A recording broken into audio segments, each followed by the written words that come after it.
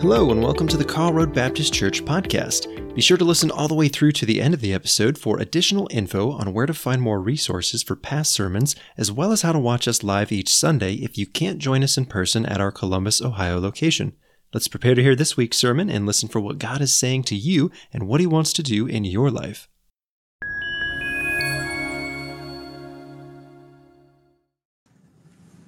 Well, we finally made it into Mark, series that we began back in January. Good job, everybody. We've been looking at Jesus as King, this call to follow Him. The first half was heavy on that. Jesus is the King who calls us to follow Him, and then we looked at the things He did to validate His authority as King. The second half, we looked at the King's cross, this distinctive break halfway through the Gospel of Mark, where the tone changes and it's way less power and victory and impressive, and it's a lot more conflict, a lot more misunderstanding, a lot more hard and scary things to talk about. And that's because Jesus is showing us what kind of King He is. And if we're going to follow Him, then we should expect a particular pattern to our lives.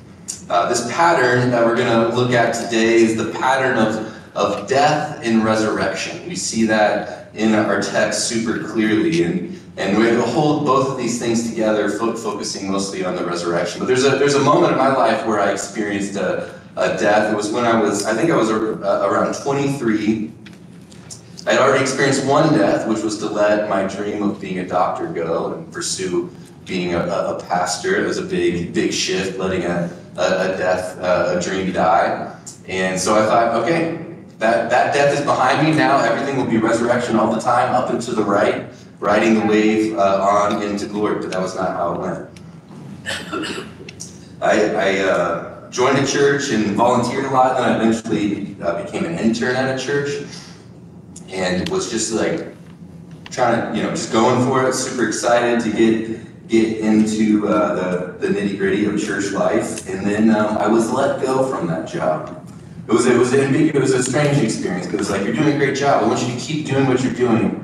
Just don't come to the office during the week or something. It was like, we want you to go get another job or whatever. And when I think about how I am now, and I think about how I was at 23, think about what I know, what God has done in the decades or so since then. I was like, yeah, there's a lot of rough around the edges stuff, a lot of unawareness that needed to grow then. But it was a messy situation. It was a hurtful situation. And experientially, at 23, having thought that I already died to death and was just going to kind of like cruise on into ministry glory, no longer be enslaved to sin.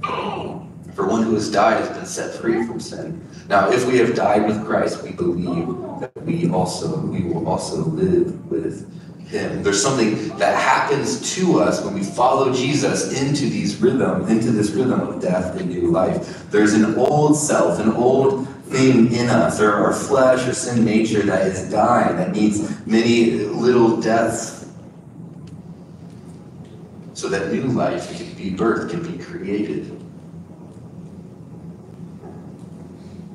I experienced this when I allowed my dream of being a doctor to die.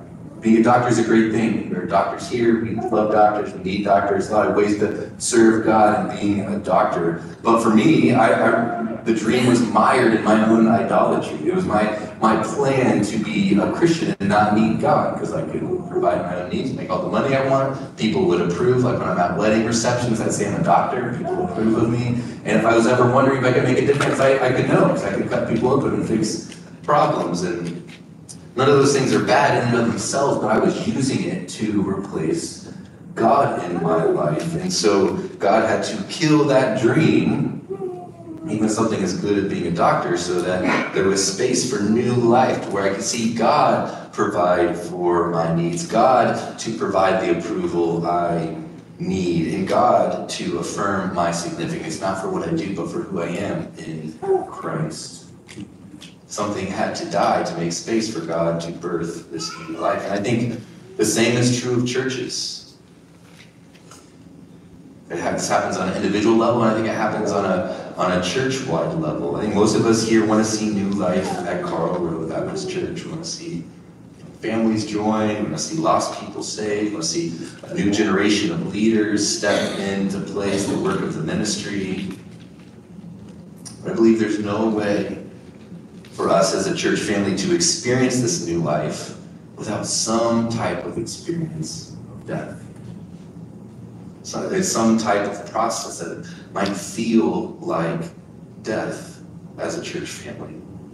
I'm only in my first year, I guess started my second year here as a pastor, but as I prayed and listened to God, listened to a lot of people, I'm just wondering if God is inviting us at a church family level to embrace this pattern of death and resurrection in order to see new life that we all long to see. I think we'll talk about this more moving forward in the months, years ahead. I want to invite you to join me in praying about what this pattern, this pattern rooted in the very life of Jesus, the gospel of Jesus, this pattern of death and new life, what that might look like for us here as a church family. I don't know what it sounds like to you. It might sound scary, and it is to some degree. You know, I mean, what did Jesus feel as he was approaching the cross? He was sweating blood. But the fact of the resurrection, it changes our posture towards the thought of death, the thought of times that feel like death. And that's the second point. What's the posture of people who understand, whose understanding of reality is rooted in the historical fact of the resurrection? Well, it's our main point, that we can walk through life with hope, which is to say we can walk through life expecting good. Or to say it in the words of the most famous psalm, even though I walk through the valley of the shadow of death, I will fear no evil, for you are with me. The posture of a Jesus follower is one of radical hope. Excuse me. A fearlessness in the face of evil. Someone who can be mired in a situation that just feels completely hopeless, that feels absolutely crushing, but can look up, can open our hearts to what God might be wanting to birth in that pain, what new life he might want to bring up. This is different than a pre-resurrection life. I was struck by this in chapter 16, verse 1. Mark chapter 16, verse 1. When the Sabbath was over, Mary Magdalene, Mary the mother of Jesus, and Salome brought spices so they might go to anoint Jesus' body. I realized in studying this passage that sometimes I kind of project an expectation of the resurrection on these women and the disciples. That if they're waking up the way my kids do on Easter morning, like, what the Easter bunny bring? Let's go see the resurrection. That's not what these women were doing. They had spices to anoint Jesus' dead body, to finish the burial preparation process that had to be cut short because of the Sabbath. They were not going looking for this stone to be rolled away. And I wonder how much of us walk through life that way. Like, we love Jesus, we're committed to him, we'll do our duty even when it's hard, but we're not actually looking for new life. We're just trudge along, grinding away because we're supposed to. And the resurrection gives us an invitation to walk through life expecting good. Even in the worst circumstances, we can look to Jesus' dead body in the tomb. And before that, Jesus naked, nailed to a cross, one of the darkest, most awful moments in human history. And see that it was that moment, not in spite of it or despite of it, but because of it or through it, that God brought about new life for you and me.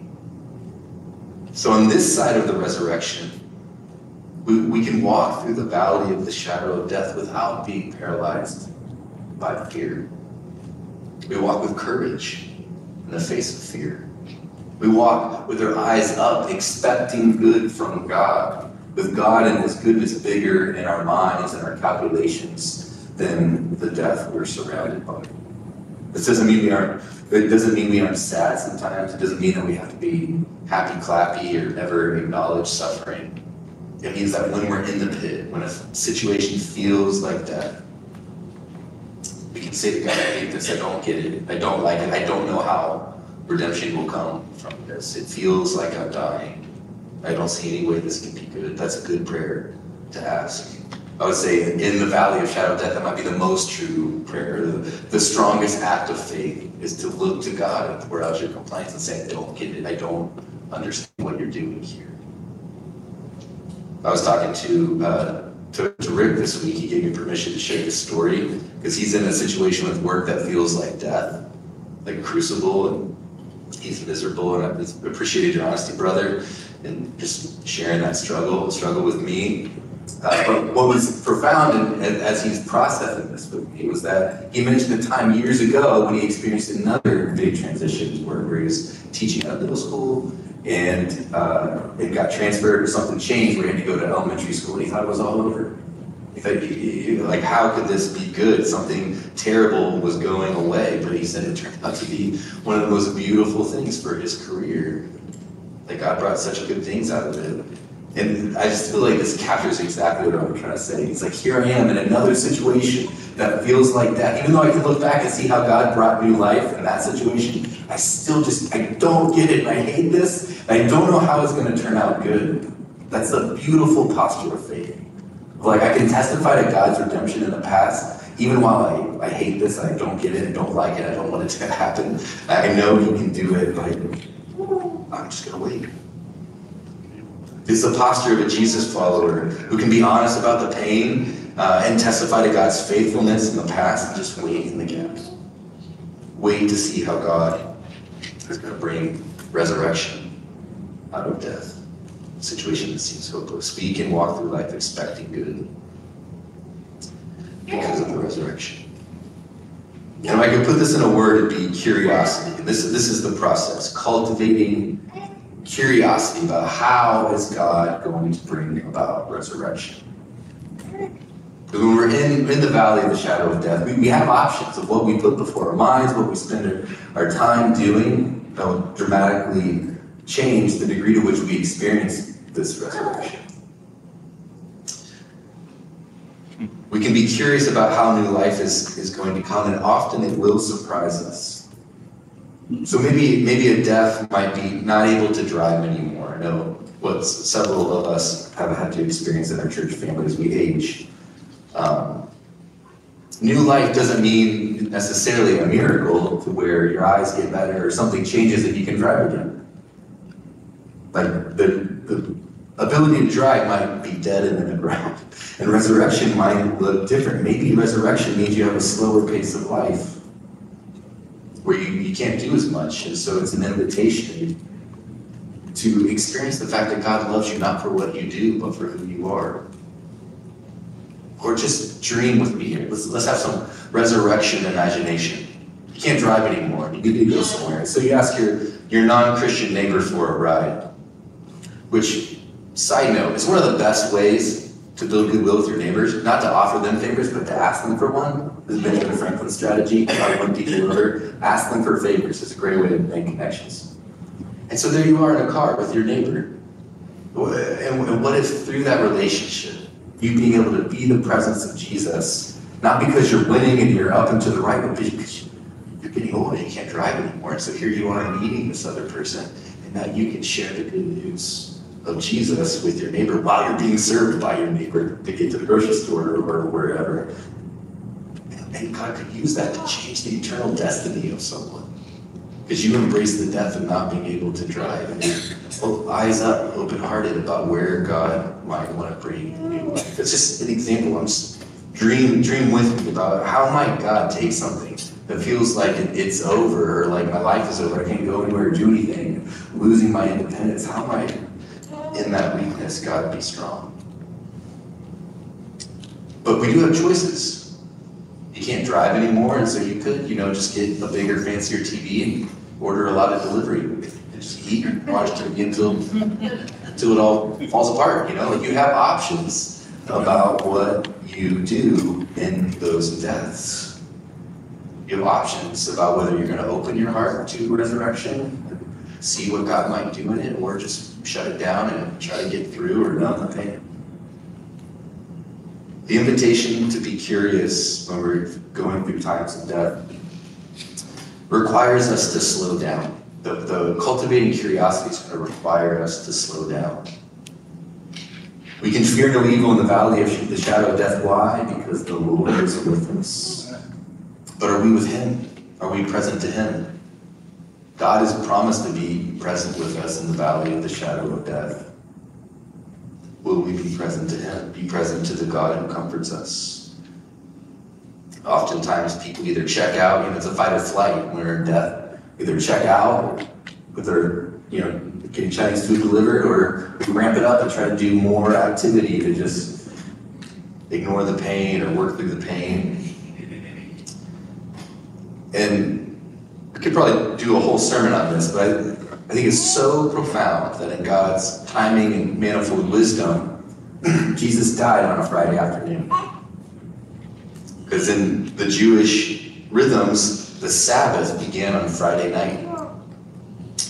Which is why Friday was the day of preparation, as our text said, and which is why they weren't able to finish doing all the burial duties for Jesus, because the Sabbath came and everything shut down on the Sabbath, which ended Saturday night. And so the women and the disciples, Jesus' closest friends, they're grieving even while they embrace this rhythm of Sabbath. This rhythm of worship, of resting and delighting. What was arguably the darkest day in between death and resurrection. Historically, the church has called that Holy Saturday. It's a profound liturgical church calendar day of this idea of Sabbathing, of resting and delighting in between the death and the resurrection, in the midst of darkness and grief. I think for those who have ears to hear, Sabbath is the invitation in times of death and darkness to do less for God in order to be with God more.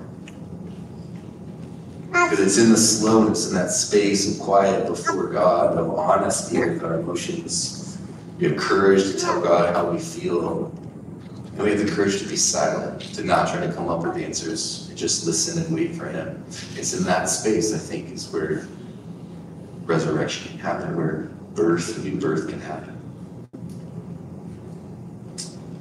And pulling it out of our lives individually to our lives together as a church family, it's not, I don't think it's a hard sell to see that at Carl Road Baptist Church, we've experienced that. When I had a Zoom call with Pastor Rick when I was applying for the job, he told me, he said, Josh, I've buried a congregation. Pastor Rick did 150 funerals in his 15 or 16 years. That's like literal death.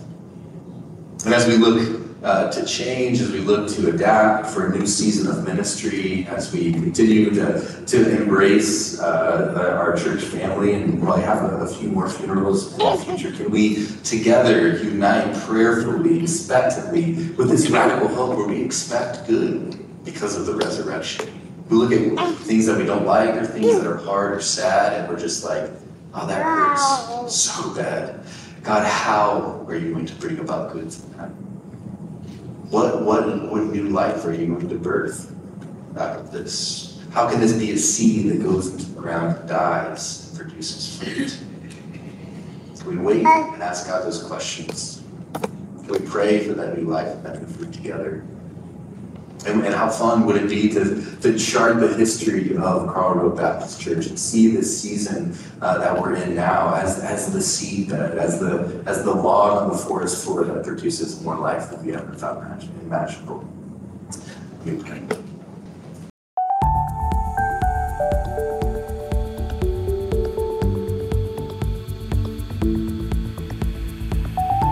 Thank you for tuning in to the Carl Road Baptist Church podcast. We hope you found something that can be applied to your life today and into the future. You can always watch our past services or see them live on YouTube, Facebook, and our website at www.carlroadbaptist.org. That's Carl with a K, A-R-L, roadbaptist.org. If you search YouTube or Facebook, look for Carl Road Baptist Church, and don't forget to subscribe or follow us if you are watching via a service that allows that, so you can stay up to date and notified when another episode is ready for you to watch or listen to. Thanks again for sharing your time with us and putting in the effort to maintain your relationship with God. Have a fantastic week, and we look forward to growing alongside you in the future with the next episode of the KRBC podcast.